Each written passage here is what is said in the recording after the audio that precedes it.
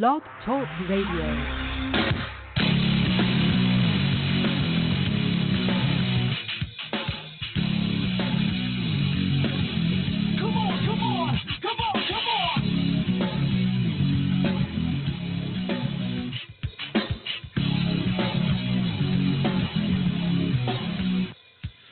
Coming at you live from the Posh Studio B, it's the Asylum Fantasy Sports Inside Slant.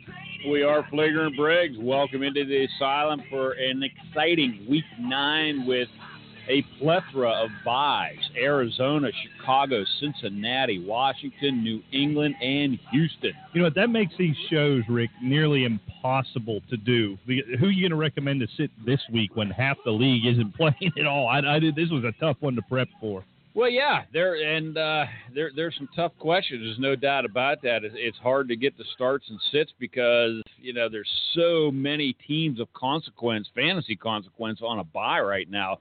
And that goes from quarterbacks all the way to some pretty good defenses, right? You know, and stuff like that as well. But anyway, there we go. You know, we're not going to have Tom Brady destroying some offense this week, and we're not going to have constipated Jay Cutler to talk about. Yeah, that's a shame. You get one good week out of him. He has time to go back and eat a bunch of cheese and get himself reconstipated after he was Newt freaking Rockney last week for a minute and a half, and all of a sudden we're back to square one. Exactly. But hey, before we get started, all right, I've got a personal story that I need to share. I like personal stories. And as you know, my son plays defensive end for, Grove City High School. Yeah.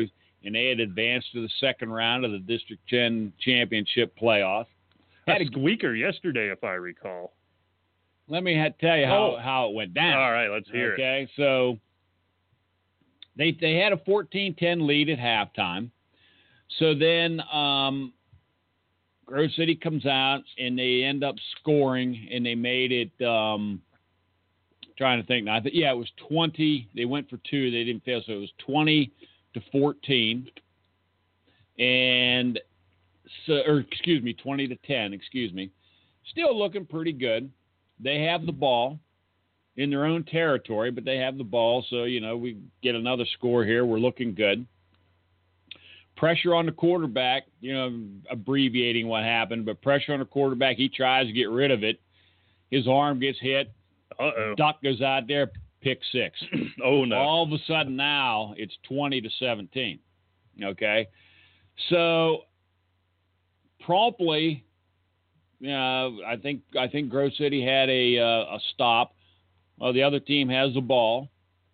Well, promptly that there's the guys going back to pass, and number 57 by the name of William Briggs, defensive end. Mr. William Briggs. Tips the pass. Nice.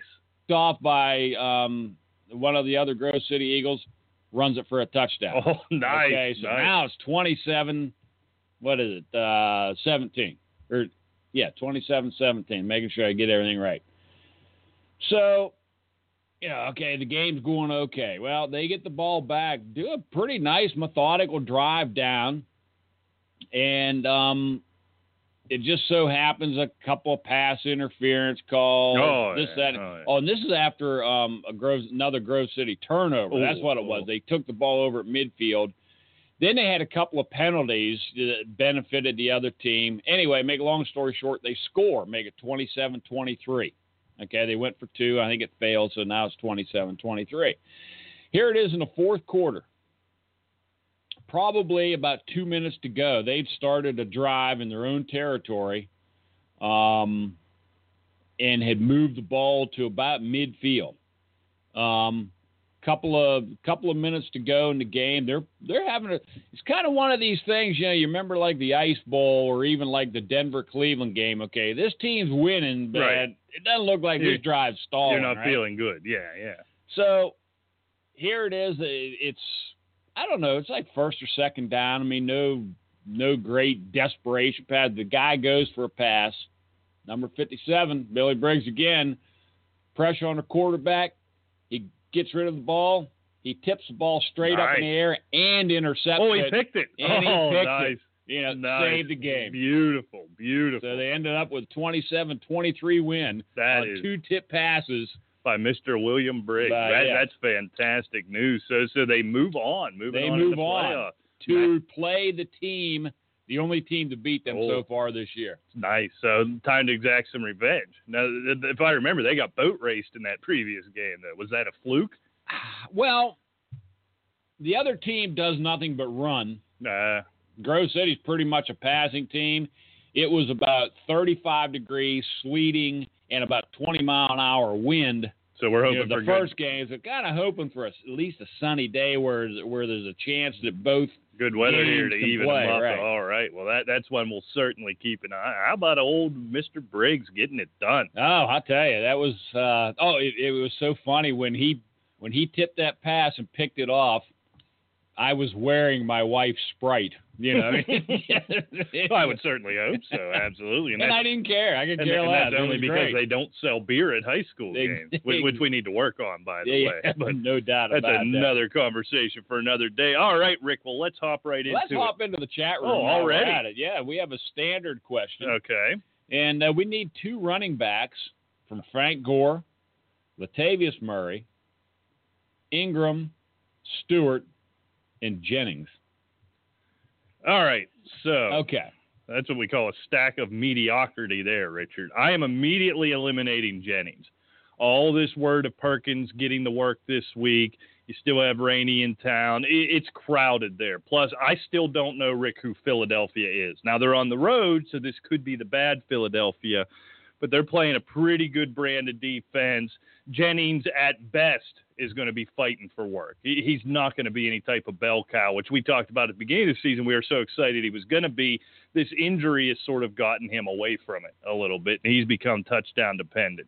So actually, let's start here. I think Gore's the obvious, right? You're playing Gore no matter what. I think Gore is number one, period, on that list. I'm eliminating Jennings. I'll tell you what, Rick, I'm eliminating Murray. Going up against Denver. He's now fighting for work. Sneak peek, he is one of my sits for the week against Denver. I'm agreeing with you. I'm throwing Murray out.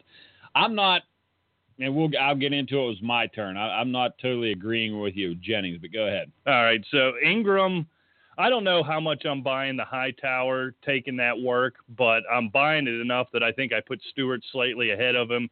He's a full go. They took him off. Although Ingram has the best matchup, you wonder how much of that work Hightower is going to get. What I know, Gore's the stud here.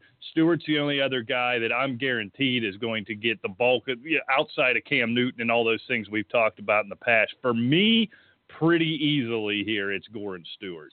Yeah, Gore is number one easily in my book. Now, to your point, the matchups with Stewart and Murray, they're equally bad.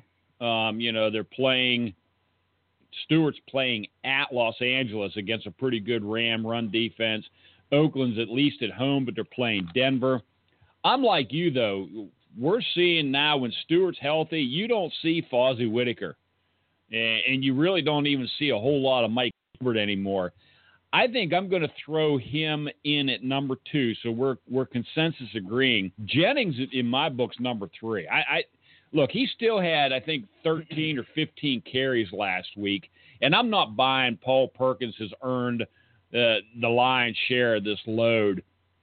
And when push comes to shove, it's going to be Jennings. So Jennings, to me, is a very close third.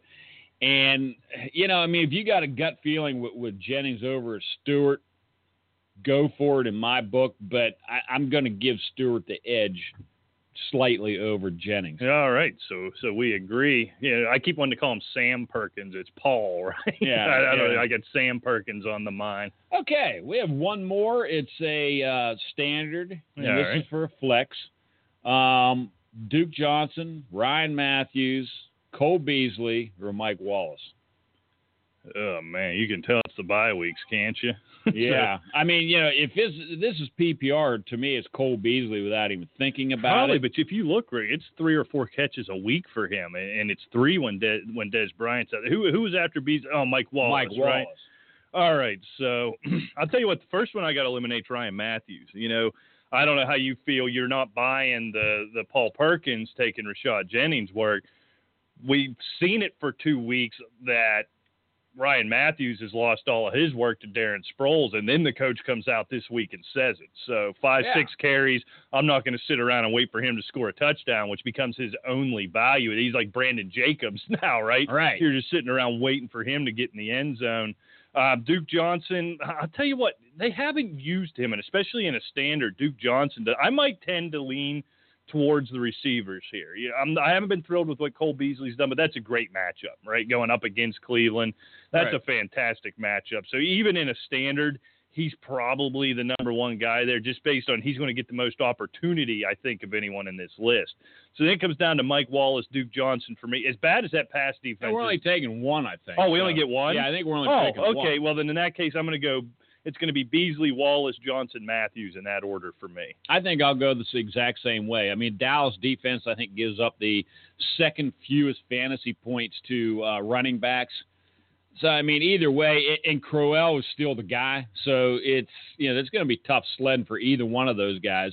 Ryan Matthews automatically thrown him out. So it's down to Beasley or Wallace. Wallace is intriguing because he's playing a suspect secondary in Pittsburgh.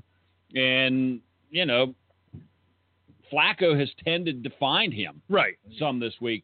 But I just like Beasley's chances a little bit better against Cleveland. Yeah, Beasley's going to have more opportunities. He's going to have a lot more targets. What I'm not telling you, and if maybe you need a home run play, if you're like somebody in our Caveman League who's facing a team that had both Julio and Mike Evans on Thursday and what they did, I'd tell you to start Mike Wallace and hope for that 60, 70-yard touchdown, which could certainly happen. But that's going to be the only true value that Mike Wallace gives you if he catches that. Exactly. And there's probably a 40% chance he does that. But if you're looking for solid, steady, if you want to be comfortable, I think it's Cole Beasley here. All right, well, let's head to the phone lines. AWOL from last week, our boy Jersey. Let me go check we don't really know what happened check here. The audio is our new engineer taking a vacation already. Jersey, can you hear us?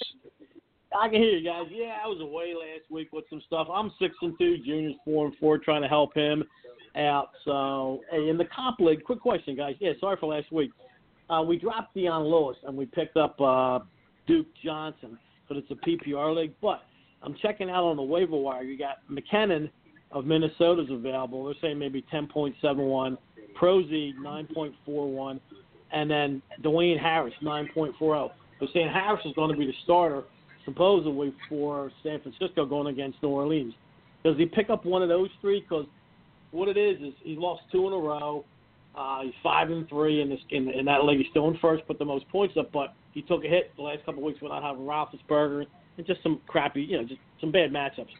So does he keep Duke Johnson in there in the PPR league, or does he drop him for McKinnon, Prosy, or Harris in the PPR league? We need to run him back, and I think Johnson was maybe 10, 11 points they were projecting. I think a running back against New Orleans is probably the best bet, quite frankly. Duke Johnson's going against Dallas. Yeah, I mean, I don't think I drop him, for this one game. I mean, is he dropping a Duke Johnson? Yeah, because or does he just have some trick that he can get rid of? Yeah, because he's dropping him because he has he's got Deion Lewis. He'll come back next week. He's got Tavon Coleman, Lamar Miller.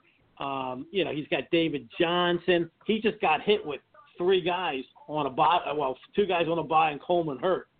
So he really needs a running back this week. And again, I think they were giving him like 10.70. So I don't know if he was a better option versus with a PPR league versus the other 3 guys that we had that we could pick up. And that's what he wasn't sure what to do. Because the guy he's going against, he beat already, but that guy's tied with him in his division 5-3 for first.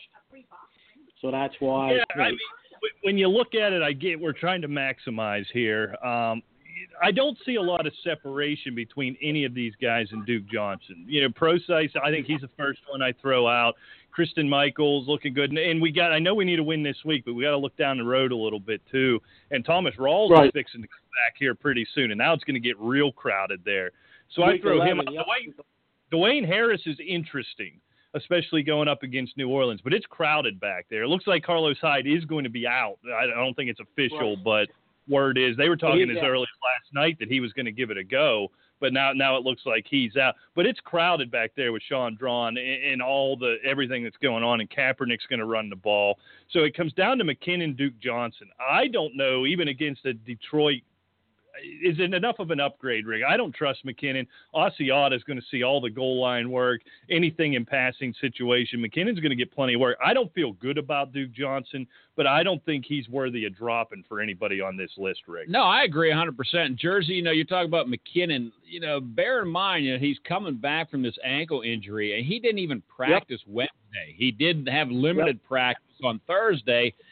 So, yeah, he's probably going to get some work because, obviously they're going to have to get him back into it. But even when he did play, he was, 43 yards at Philadelphia, 36 yards against Houston, whereas Asiata was actually mounting up more and more production.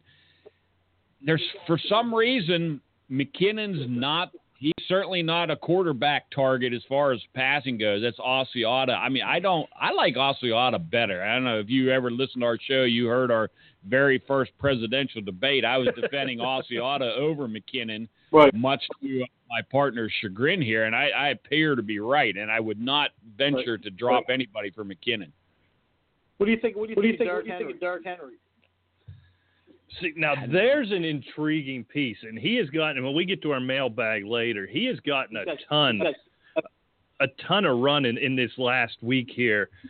Keep in mind, anytime he has touched the ball all season, it's looked really good, but he can't get DeMarco Murray off the field. And those big numbers he put up last week were because DeMarco Murray missed stretches of that game. Murray's healthy. He's going to start. You may see Henry get a little more work. If this was a keeper league or something, I'd tell you to hop all over. What do you think of that one, Rick? I think Henry and Duke Johnson could be a coin flip in terms of the production they put up this week. Okay, bear in mind, he got a lot of the work when they were trucking Jacksonville. I mean, my God, they were ahead 27-0, something like that. They could easily fall behind San Diego. Also, bear in mind, San Diego is 6th in the league against the rush. That's true. We don't give him enough respect. Yeah, so, I mean, I don't want any part of Derrick Henry this week because, number one, I think they're going to fall behind San Diego. But even if they don't, they're still going against a run defense that gives up 86 yards a game, which is 6th in the league. That's Murray territory. They're not going to be throwing in Derrick Henry. Okay, yeah, that's true. That's what I was thinking. All right, I'll tell him to keep Duke Johnson, and hopefully he can get back next week on the waiver wire. I don't think he will because he's the number one team so far. Even with 5-3, there's two other guys tied with him, one in another division, one of his. He'll never get Deion Lewis back. So, I mean, he could pick Deion Lewis up, but then he'll lose this week. He doesn't want to lose to the guy in his division that's tied with him that he already beat this week. So that's why he dropped Lewis, picking up Duke Henry because, again, he's supposed to be down by about 8 points. What they're projected his team to do and the other guy's team to do, because we picked up Dak Prescott. We're playing Prescott. We're sitting Roethlisberger because Roethlisberger does not do good in the last 4 games against Baltimore, and he doesn't do good the game he comes back from being injured. So it takes him a game or two. He may not be playing anyway. He may not, correct. So, all right, so you think that was a smart move, dropping Lewis and then picking up Johnson because he's got Miller, he's got Tavon Johnson, he's got Latavius Murray. He's got Duke. He's got David Johnson. He's got a stable. All these guys are coming back. Deion Lewis is injury prone, and it's very inconsistent in New England. I mean, look, LeGarrette blunts the bull in the goal line in the red zone anyway. So I think that's a good move. All right, I'll tell him he did that. Hey guys, I appreciate it. Yeah, sorry I got tied up last week and I was away. And I meant to call in there and I just got tied up with stuff. So like I said, I appreciate all the advice you give me and Junior. And like I said. Trying to get him, like I said, he's 5-3 in that leg. I'm 6-2 in the other. The other leg, he's 4-4. The other one, I'm 4-4.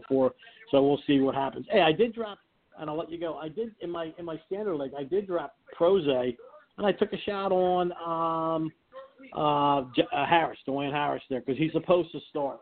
So they said he deserves other catches. So I figure against New Orleans, I'll take a shot. I'm just throwing a dart out there in that standard leg, figuring maybe I can hit a home run this week with Harris versus Prosy. You know what I mean? Again, I'd definitely take Harris versus New Orleans over Prosice against Buffalo. I mean, that's probably going to be another 9-6 type of game there. Very possible, yeah. Yep, and I figured a PPR league maybe would have been semi-okay, but without being a standard league, I need the touchdown opportunity, so I went with Harris. So I just picked him up now. So thanks, guys. I appreciate it. Best of luck to you guys this coming weekend, and we'll talk next Sunday again. Thanks for giving Junior and me your voice, and have a good day. Thank you. All right, good luck. Thanks, Jersey. Good luck, buddy. All right, so let's get into it here, Rick. A little bit of the injury updates. Not a lot of injury update. Waited all night on pins and needles. What are we going to find out about Ben Roethlisberger this morning? He's just a game time decision. Now, frankly, Rick, I think he's going to play. I really, really do. You seem less convinced than I do. I've been convinced of this since we found out. Even with the talk about, they originally said 2 to 3 and said no, it's probably more likely 4 to 6. He's had a decent week of practice. This is a must win. Now, I'm going to scoop my top sit. I mean, I'm probably not moving mountains here, and Jersey just stole my thunder. Jersey's on it. Maybe Jersey, we need to get a third mic and get Jersey a part of this. Ben Roethlisberger is bad. He always comes back a week early, right? And we celebrate him for that. He's always bad in that game. Now, I think a bad Ben Roethlisberger is probably better than a good Landry Jones, understand that, but he's not going to go out and put up, the timing's going to be off. He's not going to put up those 300-some yards. Doomerville out for Baltimore. They should be able to move the ball. But something about this game, I don't want to say Roethlisberger doesn't play well, but they're able to harass a Roethlisberger, but he's bad coming back. I'm not playing him, but I think he's going to play, which still means good things for your Antonio Browns, your Sammy Coates, and especially for Le'Veon Bell in the passing game. I really think he's going to play, but I wouldn't mess with it. I'd take one more week from a fantasy standpoint, give him one more week off. Yeah, I've got Ben actually in the Scott Fishbowl 460 or 480 or 9,000, whatever it is this year. But, I've got Ben benched, and I'm going with Sam Bradford against Detroit. I just don't like him coming back early, playing Baltimore, et cetera, et cetera. He gets harassed by Baltimore. To your point, he's still got a gimpy knee. It's tender, and he can't. I just don't see him being quite as tough to bring down. He's not going to be as maneuverable. Yeah, I don't like Ben this week. Yeah, so it'd be interesting to see. I don't think he'll throw for 480 and 5 touchdowns. Well, there's a good chance of that too, and let's hope he does. That's one the rare one where you're happy to be wrong about. What I do think we saw last week, where I was dead wrong, is it's not going to affect Antonio Brown tremendously if he doesn't. It's going to affect him, but not tremendously. It may affect some of the secondary targets, but I don't know how many of those. We do have a lot of Sammy Coates in the mailbag, and we'll worry about that when we get there. Right. And Le'Veon Bell has tore up Baltimore in these matchups since he's been in the league. So it obviously doesn't affect him much there. Right. Where it does affect him is in a PPR format where it seems Landry Jones doesn't have that, that check down ability of a Ben Roth, and who does, but what are you going to sit Le'Veon Bell this week? I don't think so. No. So it's going to be a good week. Alex Smith out versus the Jaguars. Nick Foles to start. This is an intriguing one. We watch him wobble off the field. We watch him come back in. We watch him wobble off again. And then they tell us he doesn't have a concussion. And then they tell us on Friday, he doesn't have a concussion, but he's not playing this year. What the hell's going on in Kansas City? What's that all about? Apparently he has a headache. We don't know. But I can't. I just, for the life of me, can't figure that one out. And staying in Kansas City, Spencer Ware also out with a concussion. Charkandrick West getting the go today. And the only reason I bring this up is you know who the number 2 is in Kansas City behind Charkandrick West? Someone who will get carries. Tell us. Your boy, Bishop Sankey, is the number 2 there in Kansas City. He is. That's right. Bishop Sankey is going to get carries this week, and I know you're excited. Do not try to make Bishop Sankey happen. It's not going to happen. Somebody Rick Briggs hates. Explain this one to me, Rick. Cody Kessler to get the start over Josh McCown this week is that your Cleve Brownies take on Dallas. I don't know. What do they have to lose? They're 0-8. Let's see what this kid's got, because we can always fire somebody next year before we can draft another good quarterback. That's true. So we'll see what this bum's got and wear him out. You'd think McCown will hang around and be a backup for another couple of years, so I have him get killed. I'd take him here in Pittsburgh. I'll tell you, you want one of those McCowns as your backup. Yeah. I guess you don't want him starting, but you want him as your backup. No, not over Cody Kessler. What do we do Monday, Rick? Rex Ryan's confident that Shady McCoy is going to start Monday against the Seahawks with that hamstring. Boy, you put all the unless you're just dealing with Gillislee, then I guess you make that decision Monday. But otherwise, there's got to be 30 guys I have ranked ahead of Shady McCoy this week. Factor in the matchup, factor in the question mark, and factor in the hamstring, even if he does play. This is you just can't mess with. This isn't a bruised arm or whatever, neck strain, something like that. This is a hamstring. Going against Seattle, in Seattle, I mean, that's tough. And you're right. I don't want a whole lot to do with this guy. No, I think he just and everything. Well, which again means he's going to run for $180, 3 2 touchdowns, scores. Yeah. But it's just not anything I'm going to mess with. We talked about with Jersey. Carlos Hyde is out. Jerick McKinnon will play. You know how we feel about all that. Rick, one you're wrestling with, Amari Cooper, looks like he's going to play. We got a pretty nasty back injury, but he's going to give it a go. Sunday night against the Broncos, doesn't leave you a lot of options afterwards, but it looks like he's going to go. What are you doing with Amari Cooper, Rick? And he pops up a lot in the mailbag today as well. I'm starting Amari Cooper. With all the buys, what choice do you have? Really, when it gets right down to it, I mean, it's you probably don't have a whole lot of choice. I mean, I have him on a lot of teams. I've got him in the lineup. And, I don't like to – it's not the same thing. Well, he's got a back injury. He's questionable. Well, he's going to play. I mean, if this is it says a back strain.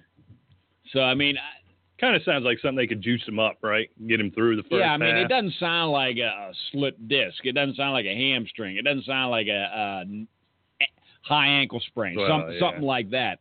So, I'm certainly playing. They're at home. Granted, they're against Denver, but, Oakland's been able to move the football.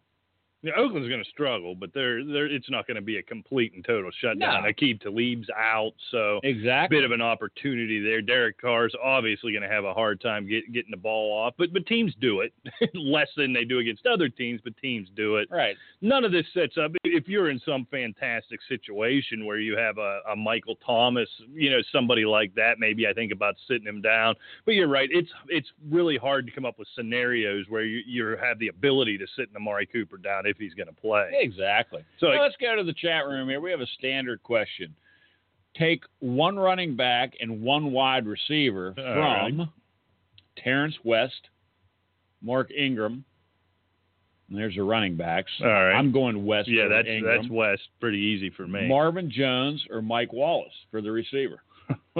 That's not so easy.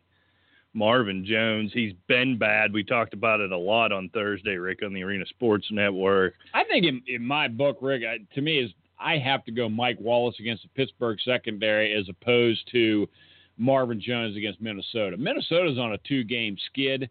They're at home, a little sneak peek to our predictions. I'm looking at this skid to end today. Yeah.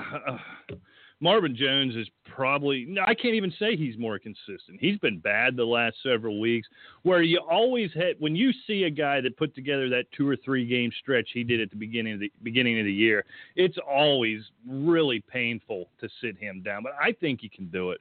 Mike Wallace, we talked about with the earlier question where – you're sort of going to be sitting around waiting for him to make that long catch. They're going to move the ball. Joe Flacco is going to move the ball. He's going to turn it over a lot against the Steelers defense, even though they don't create a lot of turnovers. West is pretty easy. I hesitate to throw 2 Ravens out there in this matchup, but I think you have to. You're upside on a Mike Wallace. All this to say I agree with you. It pains me sitting Jones down, but it hasn't been good. Playing at Minnesota, which is this new building seems to be a really tough place to play. A really, really ticked off Vikings defense after you let Jordan Howard just have at you on Monday night in front of the whole country, or a smaller percentage of country because nobody watches that crap anymore on Monday night. But I'm going to agree with you. I'm going to go Terrence West and Mike Wallace, and this is one. There's usually 1 or 2 questions, Rick, that we answer that sticks with me the whole week, and I'm hanging on it like they're my own teams. I think this is going to be the one, the Marvin Jones, Mike Wallace one. Well, also bear in mind, Marvin Jones, the first 3 weeks of the season, had roughly 400, a little over 400 yards receiving. Since then, in the 5 games since then, he's had 248 yards. So he's averaging in the last 5 games roughly, 50 yards a game. Yeah, it's been bad. That's with a 94-yard game 2 weeks ago against the Skins. So, yeah, I mean, I think Mike Wallace certainly has the better shot at a big game against a much more suspect secondary than what Minnesota has. Yeah, I think that's what it comes down to. You're playing the averages there. What else do we have here? Ty Montgomery, he's cleared to play against the Colts, going to be the starting running back as Starks doesn't look like he's coming back yet. Does he repeat what we saw a couple weeks ago there, Rick? Do we buy that? I think we do. No, he's not. I don't think he's going to repeat it, but is he going to be, valuable? Is he going to be functioning against Indianapolis? You bet. Yeah. Yeah, exactly. And I think you get him obviously involved in the passing game as he's a natural wide receiver. And, I don't think anybody's going to be surprised at how much he runs the ball again this time. At the same time, the Colts just aren't a good run defense. And so I think even getting him the ball, that works out there. Go through him. Rick Randall-Cobb going to be a game-time decision with the hamstring. T.Y. Hilton off the injury report with his hamstring. Good news. Sammy Coates says his hand is fine, and he's going to play against the Ravens. We'll talk about that when we get to the questions. Steve Smith's still a big question mark. I've been efforting all morning, Rick. I can't find anything on exactly if Steve Smith plays, how much does that all affect this Mike Wallace? Yeah, I think it affects it a lot because Steve Smith is notorious for torching Pittsburgh. Right. And I mean, I really think that it affects Mike Wallace. It's so hard with all these buys to say, well, if he doesn't play, if he plays, this, that, and the other. I mean, you almost have to take Mike Wallace at face value and see what he's done during the year. I think Steve Smith does affect his performance, but I still like him better than Marvin Jones, even if Steve Smith plays. Probably, but I feel here it just popped up, Rick, almost like they were listening from heaven. Well, Steve Smith's ankle is expected to be active for Sunday's game against the Steelers. That's according to his ankle's going to be active, or Steve Smith? Well, he may play as well. He may play as well, but the ankle's definitely good to go. Good. And this is according to Ian Rappaport. I'm just seeing if they get us. He'll need to show he's healthy enough to play in pregame warm-ups. They're expecting him to give it a go. So, I mean, is that damning him with faint praise? I don't know. It's tough when you're 37, 38 years old. I mean, and you're talking a joint that he relies on to cut, speed, and everything. Yeah, I'm certainly still liking Mike Wallace better. Yeah, no question about it. All right, what else do we got? We'll finish it out. Jared Cook out versus the Colts. Hunter Henry with his knee out versus the Titans. Rejoice, Antonio Gates owners, as you may get yourself a big week here. Certainly Antonio Gates, whose price has dropped on the daily sites, is a guy I'm targeting all over the place as a good value. Dwayne Allen expected to play, but he's not going to be anywhere near 100% versus the Packers, but that really hurts Jack Doyle if Allen's taking any of that goal line work. And Delaney Walker, a game-time decision with a groin injury. That could be a big one, so I'll keep an eye out as the show goes on. Yeah, that's groin. That's tough. Let's go to the phone line. Looks like former Asylumite of the Year, Dean's on the line. I think we got him. Hey, guys, what's up, man? There he is. That's Dean from Connecticut. What's going on? Oh, I got to call in and thank you guys, man. Remember last week you twisted my arm and got me to start Melvin Gordon last week. I was on the fence there with him. And, man, I was getting blown out of the water, dude, and I was just like, forget it by 4:30, And then my team started to make a comeback. And then I was losing by like less than a point, and there was 40 seconds to go on that San Diego game. I'm like, come on, Rivers, throw it to Gordon, and he does. He didn't get any yardage, but he got that 1 point PPR, and I won 122.6 to 122.4.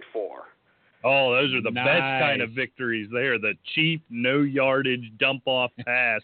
I actually lost a game last week playing against the Dallas, it was the Dallas defense. They got that last sack on the last offensive play for Philadelphia. It cost me a game and really, really hurt my feelings. So I'm glad, Dean, you got on the right side of one of those. Oh, that was awesome, man. Now it's a two-way tie for first place. I'm playing the guy that's in first place. And, man, I don't have A.J. Green, and I don't have Lamar Miller. My receivers suck, dude. But he's got Antonio Brown. He's got Jay Ajayi, and, he's got some good players. Anyways, guys, Rodgers is my quarterback. I don't know if I'm is it loading too much on Green Bay, loading up too much on them. Anyways, I need 3 out of these 5 guys. I know it's a lot of guys, but I need 3 out of 5 of them.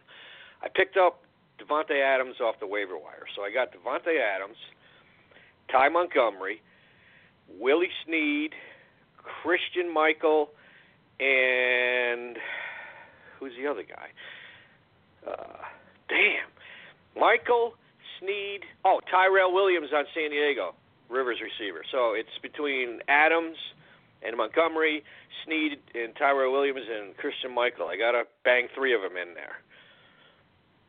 All right, well, let's start out. Adams is the obvious on this for me. He's coming off back double-digit catch games. Randall Cobb being a game-time decision. Devontae Adams, we'll talk about Ty Montgomery here in a second, but he's the passing game there the running game, in Green Bay, throwing that little side out for him. Maybe it's easier to eliminate, Rick. I'm not messing with Ty Williams. He's been questionable. I think he's going to go, but he's nicked up. Now, every time we picked against this joker, he's had his week, right? But Benjamin's going up. Chargers are calling up receivers off the practice squad. They're not real confident in him. I've been disappointed in Snead, Rick, and I wonder if it's the emergence of Michael Thomas. I think Snead would be 3-4 weeks ago, if he wasn't hurt, would have been the obvious pick here. I'm going to shut up a minute, Rick. You look more confident over there. Well, no, it's not confident, but you're right. I mean, Snead's been basically. God, you go back to the week 4, 23 yards, then a bye, 47. 87 against Kansas City, and then 56 against Seattle. I mean, he's been getting his looks. He's been delivering some clutch catches, but it's New Orleans. It's feast or famine with these guys, it seems like. I mean, he could have a feast week this week. I mean, they're playing San Francisco. I mean, it's a pretty good matchup, but it's a good matchup for everybody in New Orleans. I like Devontae Adams. You need 3 out of these guys. I'm just going to go right with it. I want Devontae Adams, Montgomery, and I know you are tying a lot to Green Bay, but in your situation in this bye week, Green Bay could easily score 182 points against that pathetic Colts defense, right? So I think this is the week where I wouldn't worry about that. You have to. Ty Montgomery's going to touch the ball more than anybody else in that game outside of the quarterbacks probably, and all the different roles they're going to play him. Adams, it's not. You don't even have to think about it coming off back-to-back double-digit catch games. It's the third one I'm struggling with, Rick. But I have no issue with all these Packers this week. No, I don't. I mean, you have to go with the odds, I guess. I mean, that's certainly the best. It comes down to Michael and Snead, right? Yeah, and I mean, if you're looking for consistency, you have to go Michael. I mean, that's just let's face it. He has not been spectacular by any stretch of the imagination. He has 3 touchdowns in the last 3 weeks, but he's been under 65 yards in all 3 of those games. But Willie Snead, he hasn't scored since, week 3, something like that. So I'm leaning towards Michael. If you're in a situation like you're tied for the lead, I think you go with the safer, best play that way. If you were like in 3rd, 4th place and needed that big splash, I might go with Snead. But in your situation, I'm going Michael. Yeah, I'm going to agree. I'm going to make it unanimous. Adams, Montgomery, Michael, with the caveat that – I'm sorry. Those are the 3 that I was thinking about, and I like having that Monday night bullet too. Yeah, that's always nice to keep you alive. If you're down 7 or 8, you got a prayer. Give you a reason to stay up anyhow. Now I got to ask you the obligatory Colby Fleeter question. It's been good not starting them. Dude, I picked up Pitta. Wouldn't you start Pitta over Fleener? I think I would. Yeah. But Fleener's got a fantastic matchup, and for everything we talked about with Snead, and this is why I'm, I didn't hop all over Snead. Rick's rolling his eyes at me. No, I'm not rolling them at you. It's just it's Fleener. I wish you just dump this guy or trade him and get somebody else.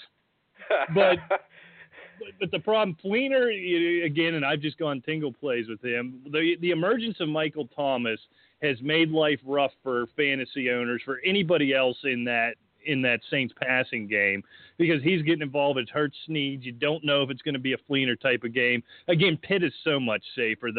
They're so banged up in Pittsburgh. They're going to have to cover Wallace. Now Steve Smith is playing. I don't know who's going to cover Dennis Pitta. Look at what Gronk did to them. Now, I know Gronk does that to everybody, but tight ends torture this Steeler team. They're not as good at the linebacker position as they've been. I don't know who carries Pitta. This is a PPR league, right? Yep. Yeah, Yep. so he's going to have – the yardage may not be there. I can't promise you a touchdown. He's going to have 7 or 8 catches. At least he's going to have 8 to 10 targets. So Right. I'm going to assume 6 to 8 catches. So, yeah, Pitt is so much safer. As always, Fleener could burn you, and I'm going to put that out, put that out there to hedge a little bit. But, yeah, I've got Pitt starting in 3 leagues this week. So if that means anything, we'll go down together if I'm wrong. Yeah, I mean, I have to go Pitta too, Dean. Look, he's got – we had the one huge week, or actually 2 huge weeks during the season with Kobe Fleener. You may get burned, but odds are you're not going to. Pitta has 13 more catches than Fleener, and that's the key. When you're in PPR, if this was standard, I might say, heck, go with Fleener. But he's got 13 more catches already. You're ahead of the game. And so I think Pitta is the play, and he tortures Pittsburgh anyway. Yeah, this is insane, man. I'm carrying 3 tight ends. The only reason why I got Pitta Who's the other one? This dude, what's that? Oh, I got Jack Doyle. But I don't want to touch him with Dwayne Allen coming back.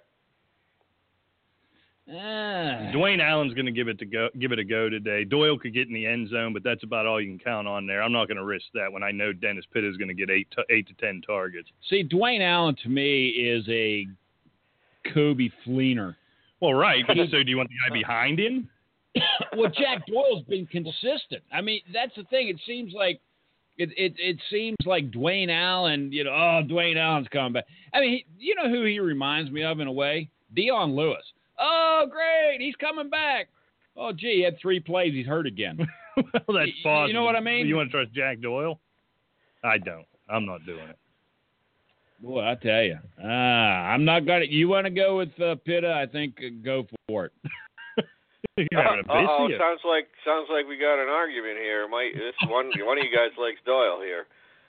Yeah, that surprises me. Look, I'm making no argument for Dwayne Allen, but any work he takes away from Jack Doyle hurts us because Jack Doyle doesn't get a ton of work as it is, even when it's just his gig. So he's got 31 catches, 4 touchdowns, 314 some yards. He's no different than Pitta is right now. Grant, that's why I'm saying, yeah, go with Pitta, but I don't know. I mean, watch. So this is less. Dwayne Allen just kills me. I understand that. So all right, take it all out. Would you play Jack Doyle over? No, Dennis not over Pitta? Pitta. All right, over Fleener. Well, then we can have this fight off That's the what air I said. with Dwayne Allen. Well, you said it in a womanly way. Well, fine if you want to play Dennis Pitta. No. Isn't that what he said, Dean? Kinda. I don't know, man. I don't want to get on his bad side. Smart. Yeah.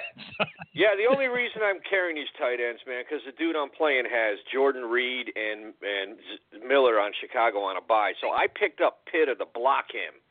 I guess my point is, if you've got Pitta and Doyle, and with the history that Dwayne Allen has, number one, either trade that goonball Fleener or dump him and pick up somebody else.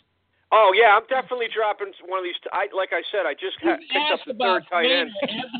Every week this year about this crazy goon.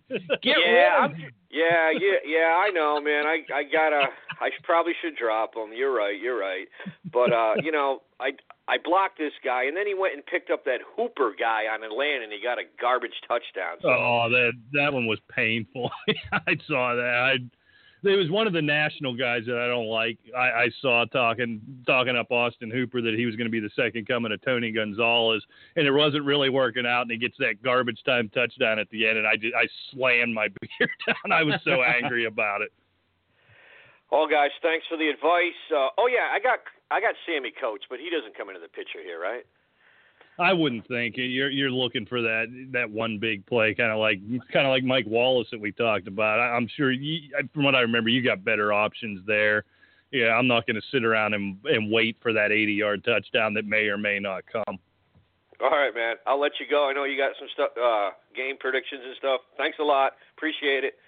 Have a good day, man. All right, thanks, Dean. Good luck, Dean. Good to hear, buddy. From you.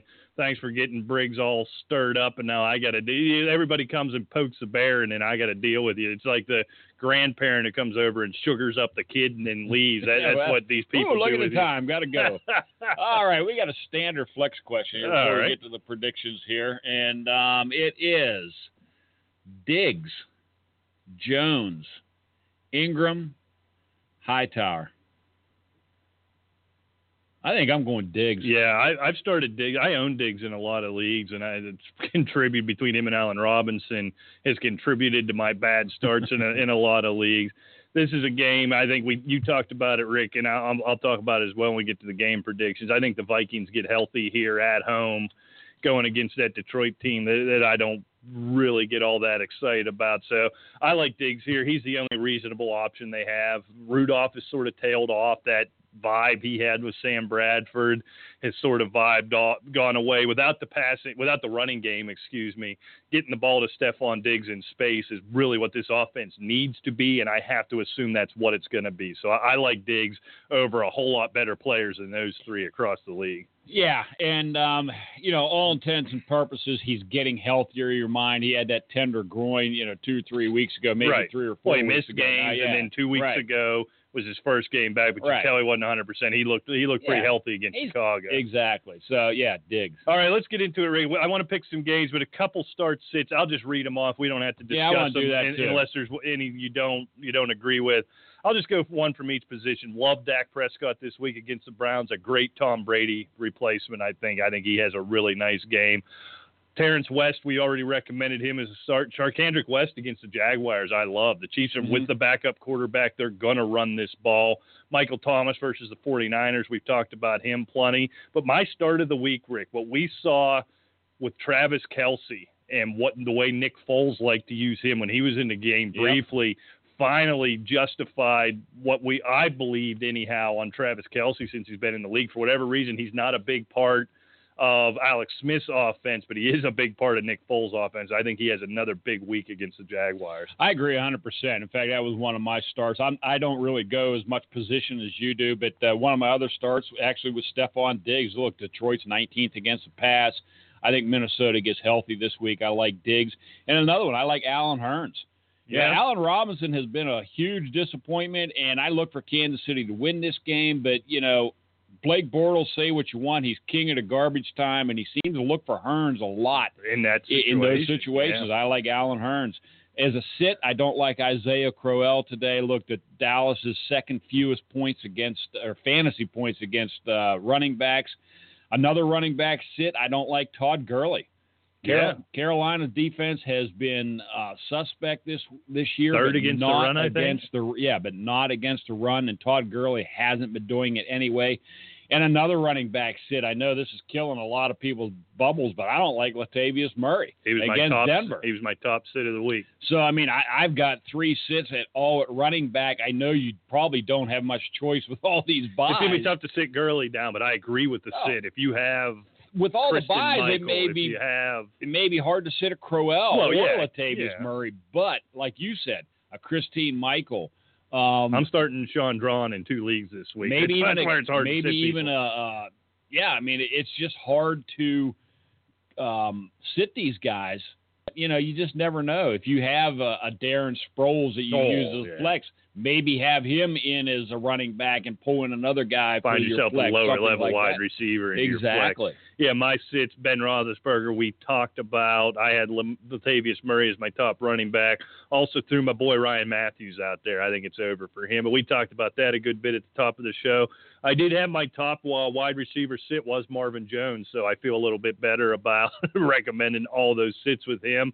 And at the tight end position, Zach Ertz. He's sort of gone away. You always expect with the rookie quarterback that the good pass catching tight end is going to really get it going, but there doesn't seem to be that chemistry with Zach Ertz. And I did see a little nugget. The Giants don't ever give up touchdowns to the tight end. It doesn't seem like they're really tough against opposing tight ends.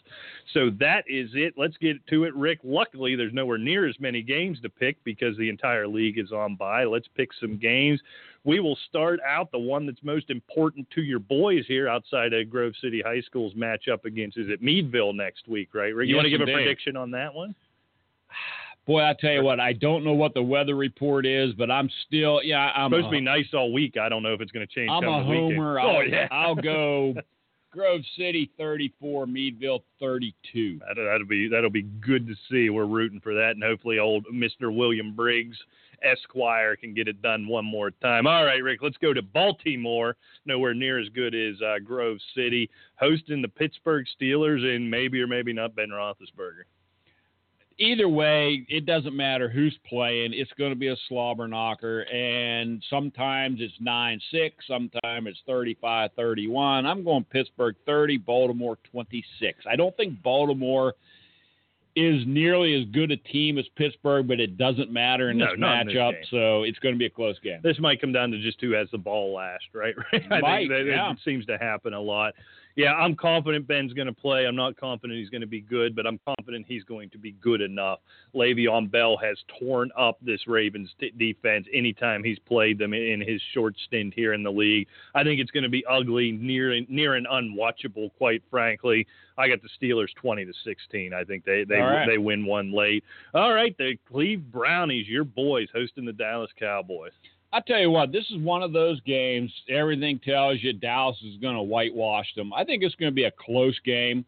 I think Cleveland's going to give them trouble, but I can't take them to take Dallas. I'm going to go Dallas 27, Cleveland 20. When I started looking at this game Thursday night, for all the life of me, I was going to go with the Cleveland Browns. Remember, I picked them last week. They're not going to go over. They're going to win 2 games somewhere, and I tried to identify games.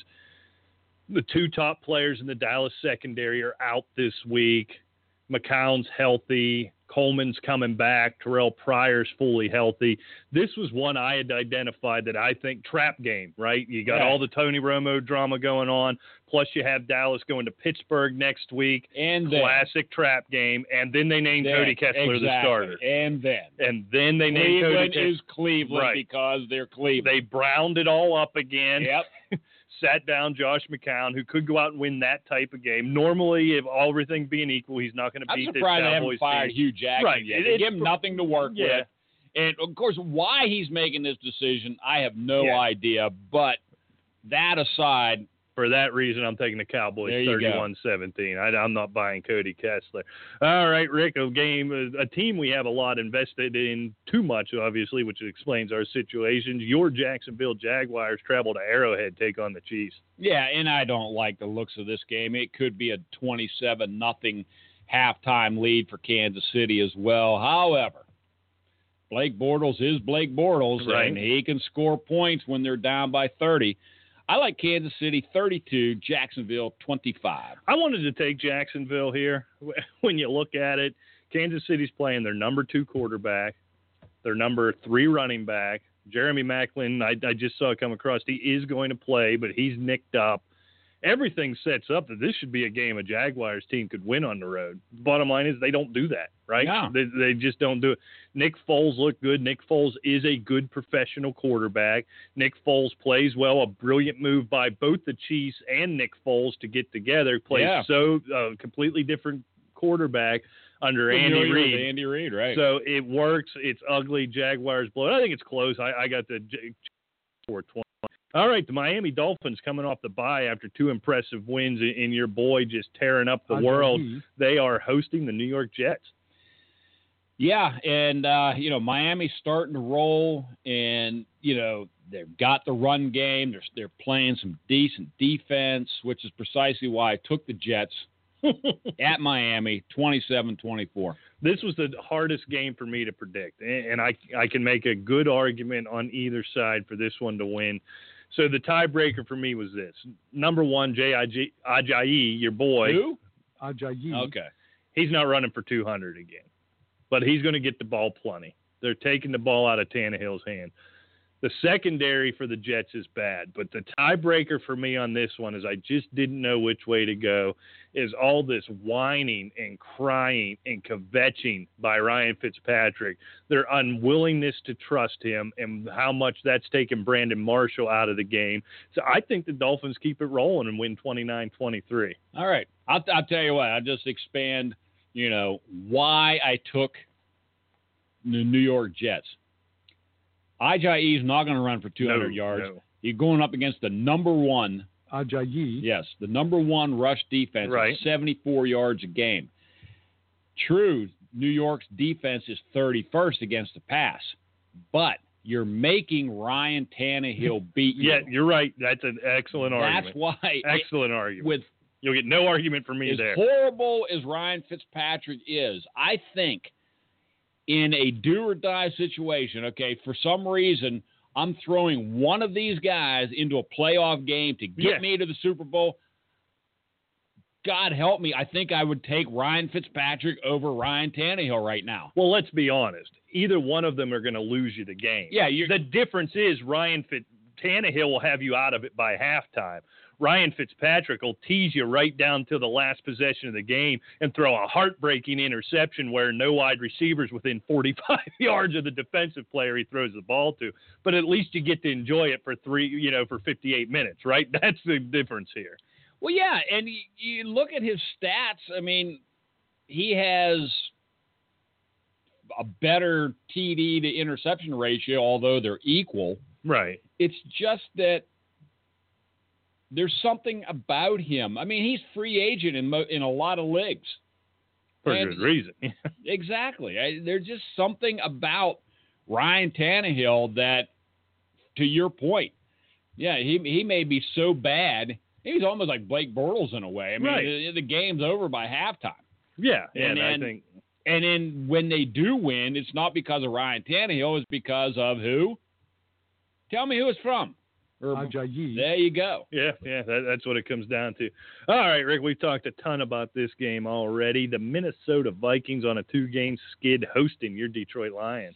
This is a game right here that is extremely key, not only to the NFC North, because if Detroit wins, it tightens it up considerably.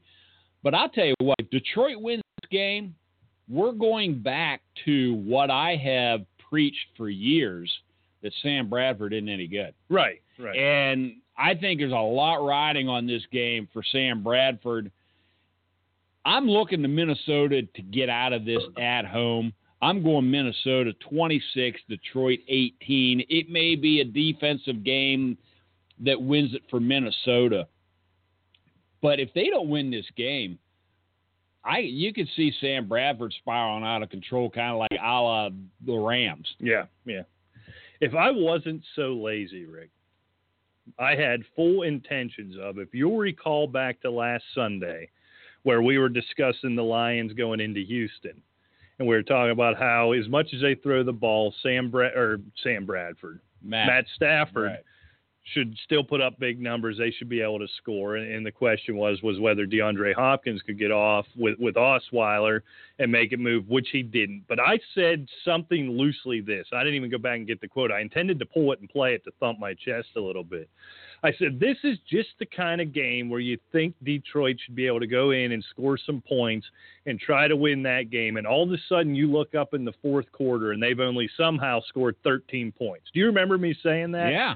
How many points did they score last week? 13. Last week against Chicago. No, you're talking Minnesota. No, I'm talking Detroit. Oh, Detroit. Yeah, I'm sorry. You got all me of a sudden Stafford, you look Bradford. up and somehow Detroit and Matt Stafford's only put up 13 points, and that's where they ended. That's how, as dumb as I am, that's how consistent Detroit is doing stuff like this. So here's what I expect. Now coming off of that, just looking at this and knowing who this Lions team is under Matt Stafford the last several years, I think Detroit's going to move the ball. Not tremendously, but they're going to move the ball. They're going to score a little bit. I think this is more about Sam Bradford. I'm willing to believe, like you, that those last 2 games were maybe a bit of a blip, and what we saw early on in the year, now with a healthy Stephon Diggs, is who the Minnesota Vikings are. What you worry about is that offensive line, and we're going to find out Can they overcome? You lose your offensive coordinator. Can they get that offensive line to keep Sam Bradford upright? I'm going to go with the home field advantage here. I like Minnesota 30-27. I think this game isn't going to be the grinded out mess you think it is. I love Stephon Diggs this week. I think Golden Tate has himself a fair game as Marvin Jones gets taken away by the best parts of that Minnesota secondary. I think they stay in it, spectacularly find some way to lose this thing. But I agree with you. If Minnesota loses this one, which I think they could, this game's a lot closer to me and you, obviously, than most folks think. This could start a real swoon for the Vikings and Sam Bradford. You're right. All right, moving on. Heading to New York is the Giants, and your boy Eli hosts the Philadelphia Eagles. The New York Football Giants. And I tell you what, I look at this game and it's one of these kind of games, you know, it's like, oh, gee, Philadelphia, I mean, they're looking so much better, blah, blah, blah. New York's at home, coming off a bye. Good win over the Rams, I think it was 2 weeks ago. I'm liking the Giants at home. They're playing, you know, it's Eli. I know Eli's Eli, but they're still playing another rookie quarterback. Philadelphia's defense pretty stout. But the Giants seem to be able to move the football against good defenses. If that happens, which I think it will, then Carson Wentz is required to move the football. Right. That's where I think the crux of the matter is. I like New York in a very close game. I'm going 24-23 Giants. I agree with everything you just said. And for that reason, I'm taking Philadelphia to win 33-27. All right. Because this season, and going back to a good portion of last season, when putting together the list of positives in everything you just said, somehow Eli Manning manages to lose that game. We saw it against Washington 3 or 4 weeks ago. There's something missing there. The coaching staff, you got the whole Odell Beckham drama, but it comes down to Eli for me, and he's found a way to lose those games. So while everything you said is right and should be reasons New York's going to win the game, I'm going to say it's a reason they lose the game because there's no reason for them to lose this game coming off a bye. Philadelphia is a much worse team on the road than they are at home, but I just think Eli finds a way to botch it. That's just what it comes down to. And it's the NFC East, well, yeah, where it could be 9-6 or 42-40.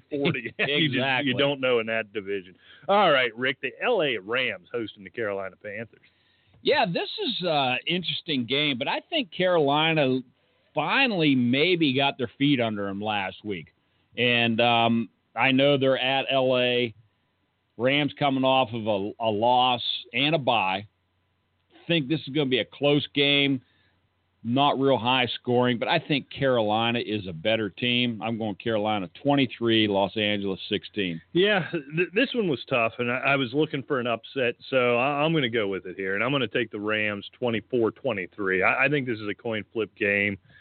At some point, Cam Newton's head's out of it. You saw That's it true. Even after a win. We didn't talk about how Carolina finally got off the schneid and beat even though the record doesn't indicate it, what should be a good team, what should be one of their top rivals. Yeah, Arizona. In that conference. That wasn't the conversation. It was poor me, poor me, poor me. And you can agree or disagree, and we talked about that a lot on Thursday. We're not going to rehash it here. But that stuff starts to just permeate a locker room and permeate a player's performance. When I hear a guy say, I'm not having fun doing this anymore, what's that do to his preparation? Now you add in, you go 3,000 miles. You're playing against a good defense, a bad offense, but a good defense. I just think I can see it. I'm not necessarily confident on it. I'm not calling the bookie, but I can see the Rams winning this game. So and I can too. Don't get me wrong. I agree 100%. You come off of a win against a good team, a good defense, no matter what you think, you talk to the coach, you talk to the owner, general manager, somebody on that kind of thing. You don't sit there and whine to the press. And that's all it was. And you're right, it was. It was a whine fest, and it's terrible to see. I get it, they're frustrated, but have that conversation. If you're going to whine to the press, have that conversation after you get trucked 45-10. Right. Something like that. I mean, and blown off. We've seen the collapse of San Diego in some of these games. Phil Rivers still positive. Right. And going after positive as he can be, anyhow. Well, yeah.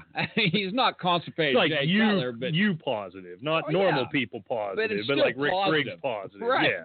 And he keeps grinding, keeps going, and he's never lost that locker room. No. He's the leader of that team. Exactly. So, I mean, that's what Cam needs to mirror a little bit more. Right. Something, even if he wants to be old, stern, curmudgeon-y about it, you still need to be the leader of that team and stay at least Phil Rivers positive. But I think you look at it, Cam Newton, the way he plays, the way he succeeds, he needs to be having fun. He needs to be a little bit reckless. And I think that's been taken in his own mind, but he feels it's been taken away from him. The problem with Cam Newton, I don't think it's so much that he's getting hit more, quite frankly. We've seen him taking beatings. I still think he's very immature. If he's not Superman, if he's not the star of the show, he doesn't like it. Right. And it doesn't matter that they won 30-20. It wasn't because of him. It wasn't to Cam Newton. And that's, I think you're right. I think a lot of that needs to change if he's going to be more successful. There's a lot to that. All right, Rick, the San Francisco 49ers hosting the New Orleans Saints. Another classic matchup. An NFC championship game preview, I have to assume. Yeah, no doubt about that.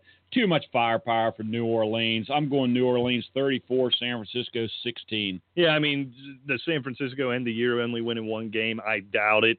New Orleans would be a team on the road you'd think you could beat, but that's what it becomes about, is they don't have enough offense. Colin Kaepernick isn't enough in that trove of mediocre wide receivers they have there with Carlos Hyde out to keep up, because this is going to be a game you got to keep up with New Orleans and nip them at the end, as many teams have done this season. San Francisco just isn't that team. I got New Orleans by 10, 37-27. Green Bay Packers, Rick, hosting the Indy Colts. Yeah, I mean, Green Bay, this is just another situation. I think there's too much firepower and defense, opposed to firepower and no defense. Right. And I like Green Bay 34-24. Yeah, I got Green Bay 31-20. Love Adams this week. Love Montgomery. We talked about both those guys with Dean. Like T.Y. Hilton, looks like he's fully healthy. Came off the injury list altogether. So I think you're going to see some offensive numbers put up by Indianapolis, but I agree, just way, way too much for Green Bay. This game's interesting to me, Rick. San Diego hosting Tennessee. Oh, I think it's going to be a great game. They're in San Diego. I think, we talked about that. I think it was with Jersey on the call. You're not going to see Derrick Henry because, number one, San Diego is very good against the run. Therefore, I think that it's going to have to be a duel between Mariota and Phil Rivers.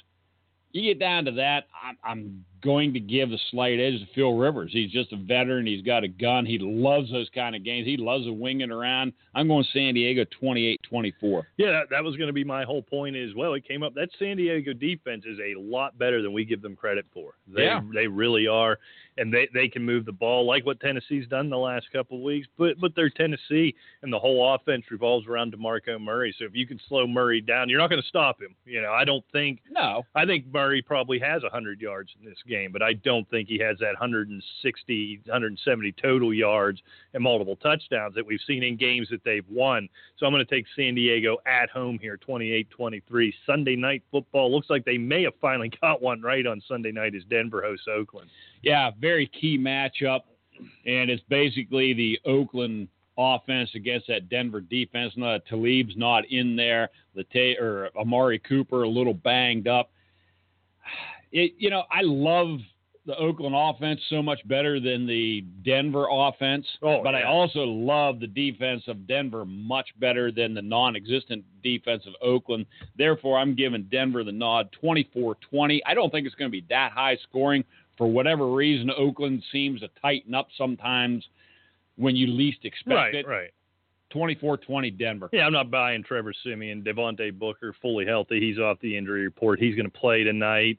Yeah, I think it's sort of ugly. I said on Thursday on the Arena Sports Network, I wasn't sure if I was buying Oakland quite yet, at least in terms of playing against the top playoff teams. They probably make the playoffs just through attrition and sort of the lighter schedule they have by virtue of where they finished last year. But you're taking on a Denver defense who's trying to protect that offense with a good running game, and I think the Broncos come away with this one 27-17. And, Rick, I know you're going to sleep in Monday to make sure you can stay up late and watch as Buffalo goes across the country take on the Seahawks. I tell you what, Buffalo's going for the NFC West sweep. Yeah. This is their last one to beat. I mean, they've beaten Arizona, the Rams, and San Francisco. I don't think they're going to get the sweep. I think it's going to go 3-1. I think it's going to be a good game.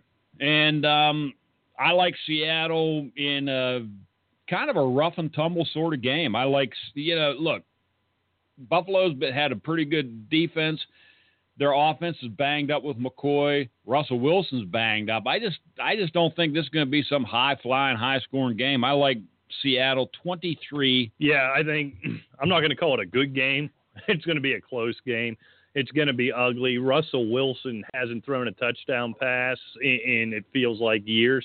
I know it hasn't been that. Doug Baldwin has been ineffective, probably based more on Russell Wilson than on Doug Baldwin, quite frankly. They just don't have a lot of offense there. That offense they're not getting that flow that we saw in the second half of the season last year, where it took them some time to get to it, and I expected Russell Wilson and that offense to find that flow. They haven't got there. That said, you got Buffalo going into Seattle where it's impossible to play. You have LaShawn McCoy dealing with that hamstring. It was going to be a struggle as it is. He's hurt. I don't know what Gillislee does. They can take away the improvisation of a Tyrod Taylor. I don't know where the offense comes from Buffalo. So I'm going to take Seattle here. I think it's going to be really ugly, about 16-13, although you wonder if they can make enough field goals to get to 16-13. But I think Seattle wins it. If this game was in Buffalo, I'd probably take Buffalo. But being in Seattle, I'm going to go Seattle. I'm surprised you didn't have one of your, 15-9 games. Yeah, I kept 15-8 or whatever you do. I kept it normal at 16-13. All right, Rick, let's get to the mailbag. We got about 15, 20 minutes left here. We need 3 in a PPR. All right. Some big names here. So really, we're only sitting one. Brandon Cooks, Odell Beckham, Terrell Pryor, Devontae Adams, and Dante Moncrief. I'm sitting Moncrief. Yeah, I think so too. Adams is going to have a huge game. 1, 2, 3, 4. Or we got to sit 2, Rick. I lied to you. You got to sit one more. Then I'll sit Cooks just out of the possible. Okay, wait a minute. Okay, it's Odell Beckham. I'm playing him. Right. Devontae Adams. I'm playing him. He's a must play. So there's Cooks, Moncrief, and who am I missing? Pryor. Oh, I'm playing Pryor. Yeah, you got to play Pryor. Cooks. Yeah. I don't want to sit Cooks, but I have to. It's New Orleans, the inconsistency factor. Pryor's the only weapon in Cleveland, save Crowell. You have to play Beckham, and you have to play Devontae Adams. Just ride it while he's hot. You may get burned and he cools down, but with Cobb out, I don't think so. Yeah, you wonder what Coleman coming back does to Pryor. I'm going to wait and see here, and I'm going to agree with you. I'm going to go Pryor, Adams, and Odell Beckham. All right, Rick, I don't know why this guy's carrying 3 quarterbacks, especially 2 of them with this name, but would you go Sam Bradford, Eli Manning, or Matt Stafford? Oh, okay. Stafford's playing Minnesota. Eli at home versus Philly, Bradford at home. I'm going Eli. Eli and Stafford are neck and neck, but I like Eli at home slightly better than Detroit going against that Minnesota defense at Minnesota.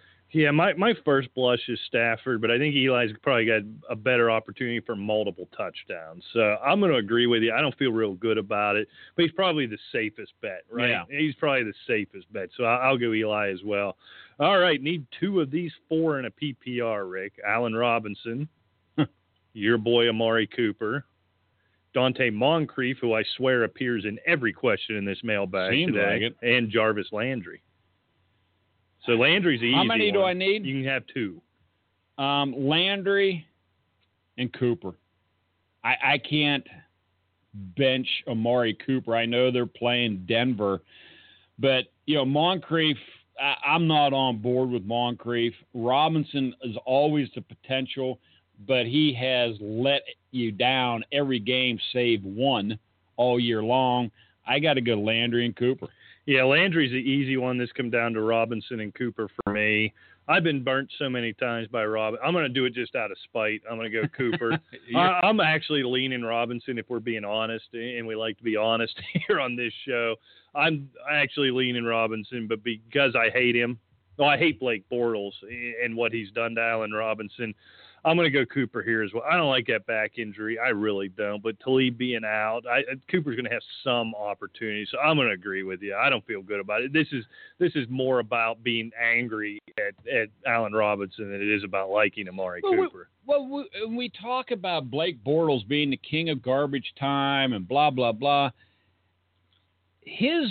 Allen Robinson's biggest yardage production this year is 72 yards from week one. There's just something they're not connecting. I mean, he had the 2 touchdowns against Baltimore and then a touchdown after that against Indianapolis. But he had 55 yards and a touchdown against Indianapolis, and that was a 30-27 game. You should be relying on your elite receiver. That was a game I think we were watching that they were just decided to mug him. Every time the ball game is direction, they just tackle him. And since then, it's been 49 yards against Chicago, is 9 yards against Oakland, 9 yards against Oakland. Explain that one. And then 70 yards last week against Tennessee in a complete blowout. 45 of those 70 coming in garbage. He had 2 catches before the garbage time. Exactly. And meanwhile, Allen Hurns is catching about 15 balls for $1.50 and 2 touchdowns in that garbage time.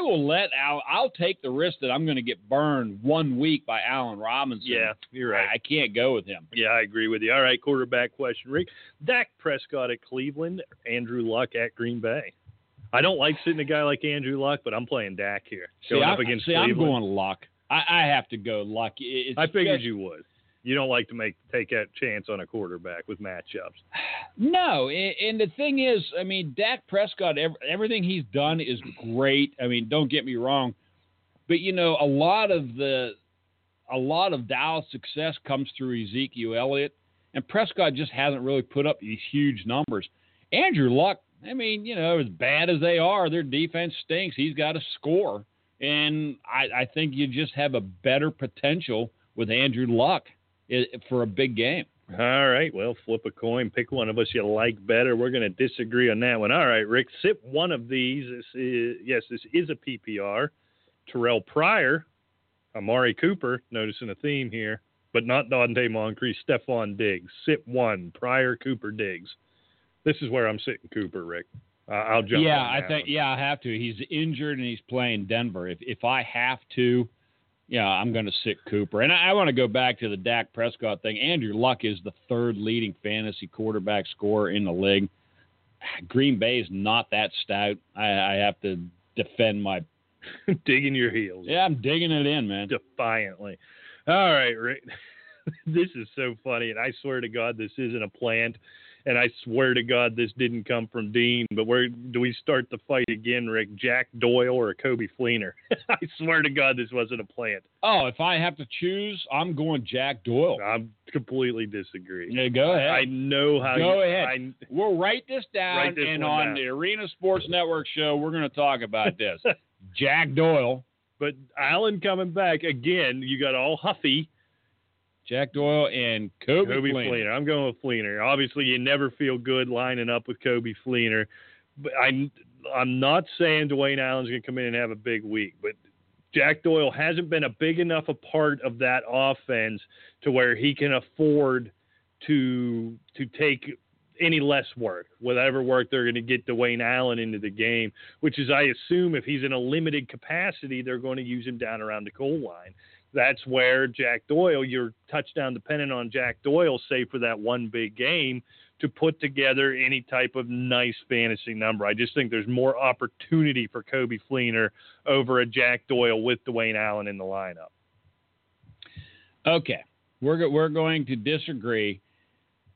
Now, granted, Dwayne Allen's coming back. He was a limited participant in a Friday practice, okay, which isn't all that encouraging. I mean, if you're limited, usually you'll have a full practice and so forth. However, even when he was healthy, he had 53 yards in week 1 and a score. in a 39-35 loss to Detroit. Right. Jack Doyle had 2 touchdowns in that game. So, I mean, Jack Doyle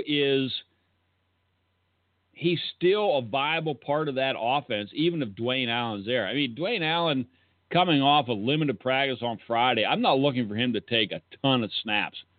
And I'm still going Jack Doyle until they say, look, Dwayne Allen's the guy, he's healthy, and Jack Doyle, go get the water cup. Well, that's not what I was. Anyhow, let's move on from it. We've dedicated way too much time on this show to Jack Doyle and Kobe Fleener, for God's sake. Brought it up. People have real questions. I'm just reading them in order here, Rick. I'm trying to be fair.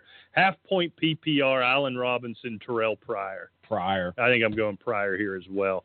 Standard question, Rick, Duke Johnson or Matt Asiata? This is the other side of the jersey conundrum. Not you think Asiata? I could have been more disappointed than in last week. True, but the whole team, they lost to Chicago.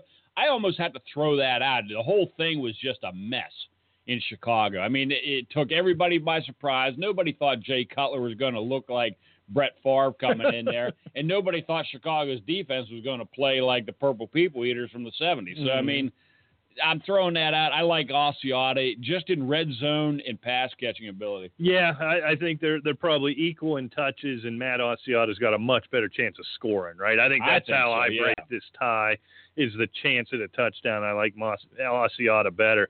All right, here we go. It's like these come from the college. Everybody's got the same problem this week. We're in a standard with Derrick Henry or Matt Asiata. I know you're going Asiata, and I agree with you. That San Diego run defense being what they are, I don't know how much opportunity Derrick Henry. This is all assuming now that they're completely healthy at the running back position in Tennessee.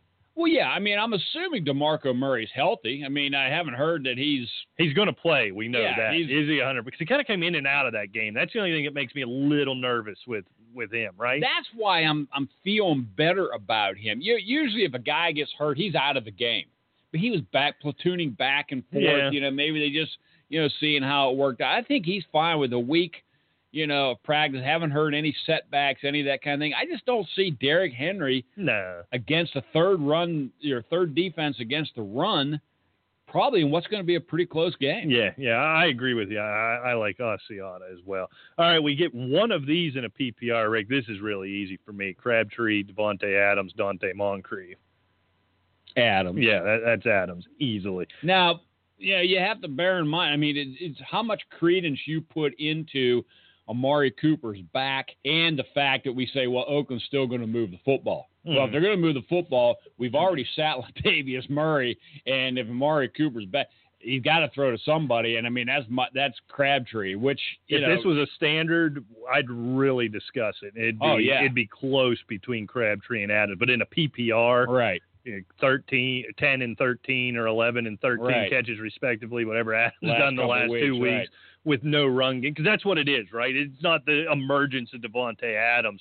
You got Montgomery sort of doing what he does, even though we didn't have Montgomery last week. But Devontae Adams and getting him the ball in those slip screens and in space close to the line of scrimmage, I think that's their run game, and I think close to double-digit catches is very likely for Adams again. So the PPR made that one easy. All right, pick one in a standard, and the standard part makes this interesting. Otherwise, I don't think it still might not be close. But pick one in a standard: Darren Sproles, Matt Asiata, or my boy Paul Perkins. I'm going Sproles. He's on the field, so he's going to be. He's the guy. They've already named him the guy. So yeah, I mean, give me Sproles in that scenario. Yeah, you got the guy who, for me, is the clear number one on his team against the guy who's in a split in Asiata and Perkins, who we're just talking hype here. That's a hype play. All right, what do we got here? A half-point PPR. You get one, Rick. Willie Snead, Jeremy Maclin, or Cole Beasley. I think I'm slightly going to go Beasley over Snead. Yeah, I think so. I'm not excited about Beasley. With his catch numbers have been down as it is, and then when you get Dez Bryant back in the mix, that's a lot of looks downfield that they weren't making while Dez Bryant was out. But I'm going to agree, if you get anything for a PPR, Cole Beasley is the type of guy against a bad defense who can sort of run free and make plays. So I'm going to go there. I don't feel good about any three of these. Jeremy Macklin's the biggest name, but he's terrible. And Willie Snead's just sort of gone away and hid with the emergence of Michael Thomas. Which means he could have 180 and 2 touchdowns Any today. one of these Saints receivers can. And Exactly. it's so damnably frustrating to make predictions based on that. But I think I'm not going to trust Cole Beasley. Yeah. Beasley is not going to have a 110-yard game and 2 scores. He may have 50 yards and 2 scores. Right. So that's the key with Beasley is targets. And, if they're starting to blanket, Dez, which is hard to do. I mean, he's almost uncoverable when he's healthy. But, the Prescott doesn't seem to want to go to Witten a whole lot. No. Like Tony Romo did. And Cole Beasley seems to be that target hawk, when push comes to shove. So I'm giving the edge to Beasley. Yeah, I'm with you there. All right, we got about 4 minutes left here, Rick. We can keep rolling for a little bit. When PPR, we need one. Here we go again. Willie Snead, Kenny Stills, or Marvin Jones. I think I'm going Snead. That's where I go Snead. I'm with you there as well. Yeah. All right. PPR flex, Jerick McKinnon, Quincy Enunwa. Yeah, I think I'll go Enunwa as well. All right, need a one running back in a PPR league, Yeldon or Asiata. I think we know the answer to that. A lot of Asiata this week. Although Yeldon certainly, I mean, with the ineptness and impotence of Chris Ivory, Yeldon has some potential in garbage time. Yeah. But I still have to go Asiata because I think he's going to get a lot more play. I mean, McKinnon's still banged up, and, Asiata is going against Detroit, so. Yeah, I agree with you there as well. All right, Rick, let's look at that one's silly, Murray or West. We're going Charkandrick West there. Need 2. Charkandrick West, Jay Ajayi, Dante Moncrief, and Allen Robinson. We need 2 of those in a PPR. Ajayi is number 1. Right. Just because the success he's had and he has turned into Ajayi. Yeah, very viable. Allen Robinson, who's the other one? Charkandrick West and Moncrief. I might go with the 2 running backs here. I might go West and Ajayi. Yeah, I think I will too. All right. Last one here, and then I got to run over to the control room and get us out of here. We need 2 of these. Sit one in a PPR, Rick. Or no. 1, 2, 3. There's 4 names. This guy can't do math. So I'm going to assume we need 2 of 4. So pick 2. Okay. T.Y. Hilton. Now, is this PPR? Yes. Okay. T.Y. Hilton. Okay. Dante Moncrief. Okay. Your boy Brandon Marshall. All right. Ty Montgomery. Oh, that's easy. It's Hilton and Marshall to me. Montgomery's certainly intriguing. I'm not on board with Moncrief because Hilton's a guy when he's healthy. Brandon Marshall is frickin' Brandon Marshall. Right. And so I understand why you asked the question. The way Ty Montgomery is the run game of Green Bay, but I'm going to go with the upper level the upper echelon. Yeah, I agree. So let's sneak one more in while I run to the control room, Rick. Half-point PPR, we need 2 of these 3. This is one we can talk about a little bit. Charkandrick West, Devontae Booker, or Ajayi. Jay Ajayi. Okay, I am going Booker number 1. The guy has found his groove, I think. It's going against the Oakland defense. He has scored. I think he will score this week. Ajayi, I don't think he's benchable right now. And I'm going to put him in as a second one. If we're going 2 of the 3, I got to take Booker and Ajayi over Charkandrick West. Yeah, I tend to. You can't sit. Ajayi's got the worst matchup there by far. It's not even close. But you can't sit him down with what he's done. So I agree with that. It comes down to I'm tempted to take West over Booker, but I know 100% what Booker's role is going to be and how he's playing. We haven't seen Charkandrick West play football in a good long time. So I agree. I'm going to take the safe play, and I'm going to agree with you, and I'm going to go Booker and Ajayi. All righty. All right. Well, it's time for us to get out of here. Thanks so much for joining us. Good luck this week in Week 9. Keep the questions coming at Asylum Football on Twitter, asylumfootball@gmail.com. We will answer them right up till kickoff. We'll be back Thursday, 8 o'clock Eastern on the Arena Sports Network, arenasportsnet.com, where you can always find the show at asylumfantasysports.com. Until next Sunday, Thursday, or whenever, we'll see you. For all your fantasy opium, take care. From the floor,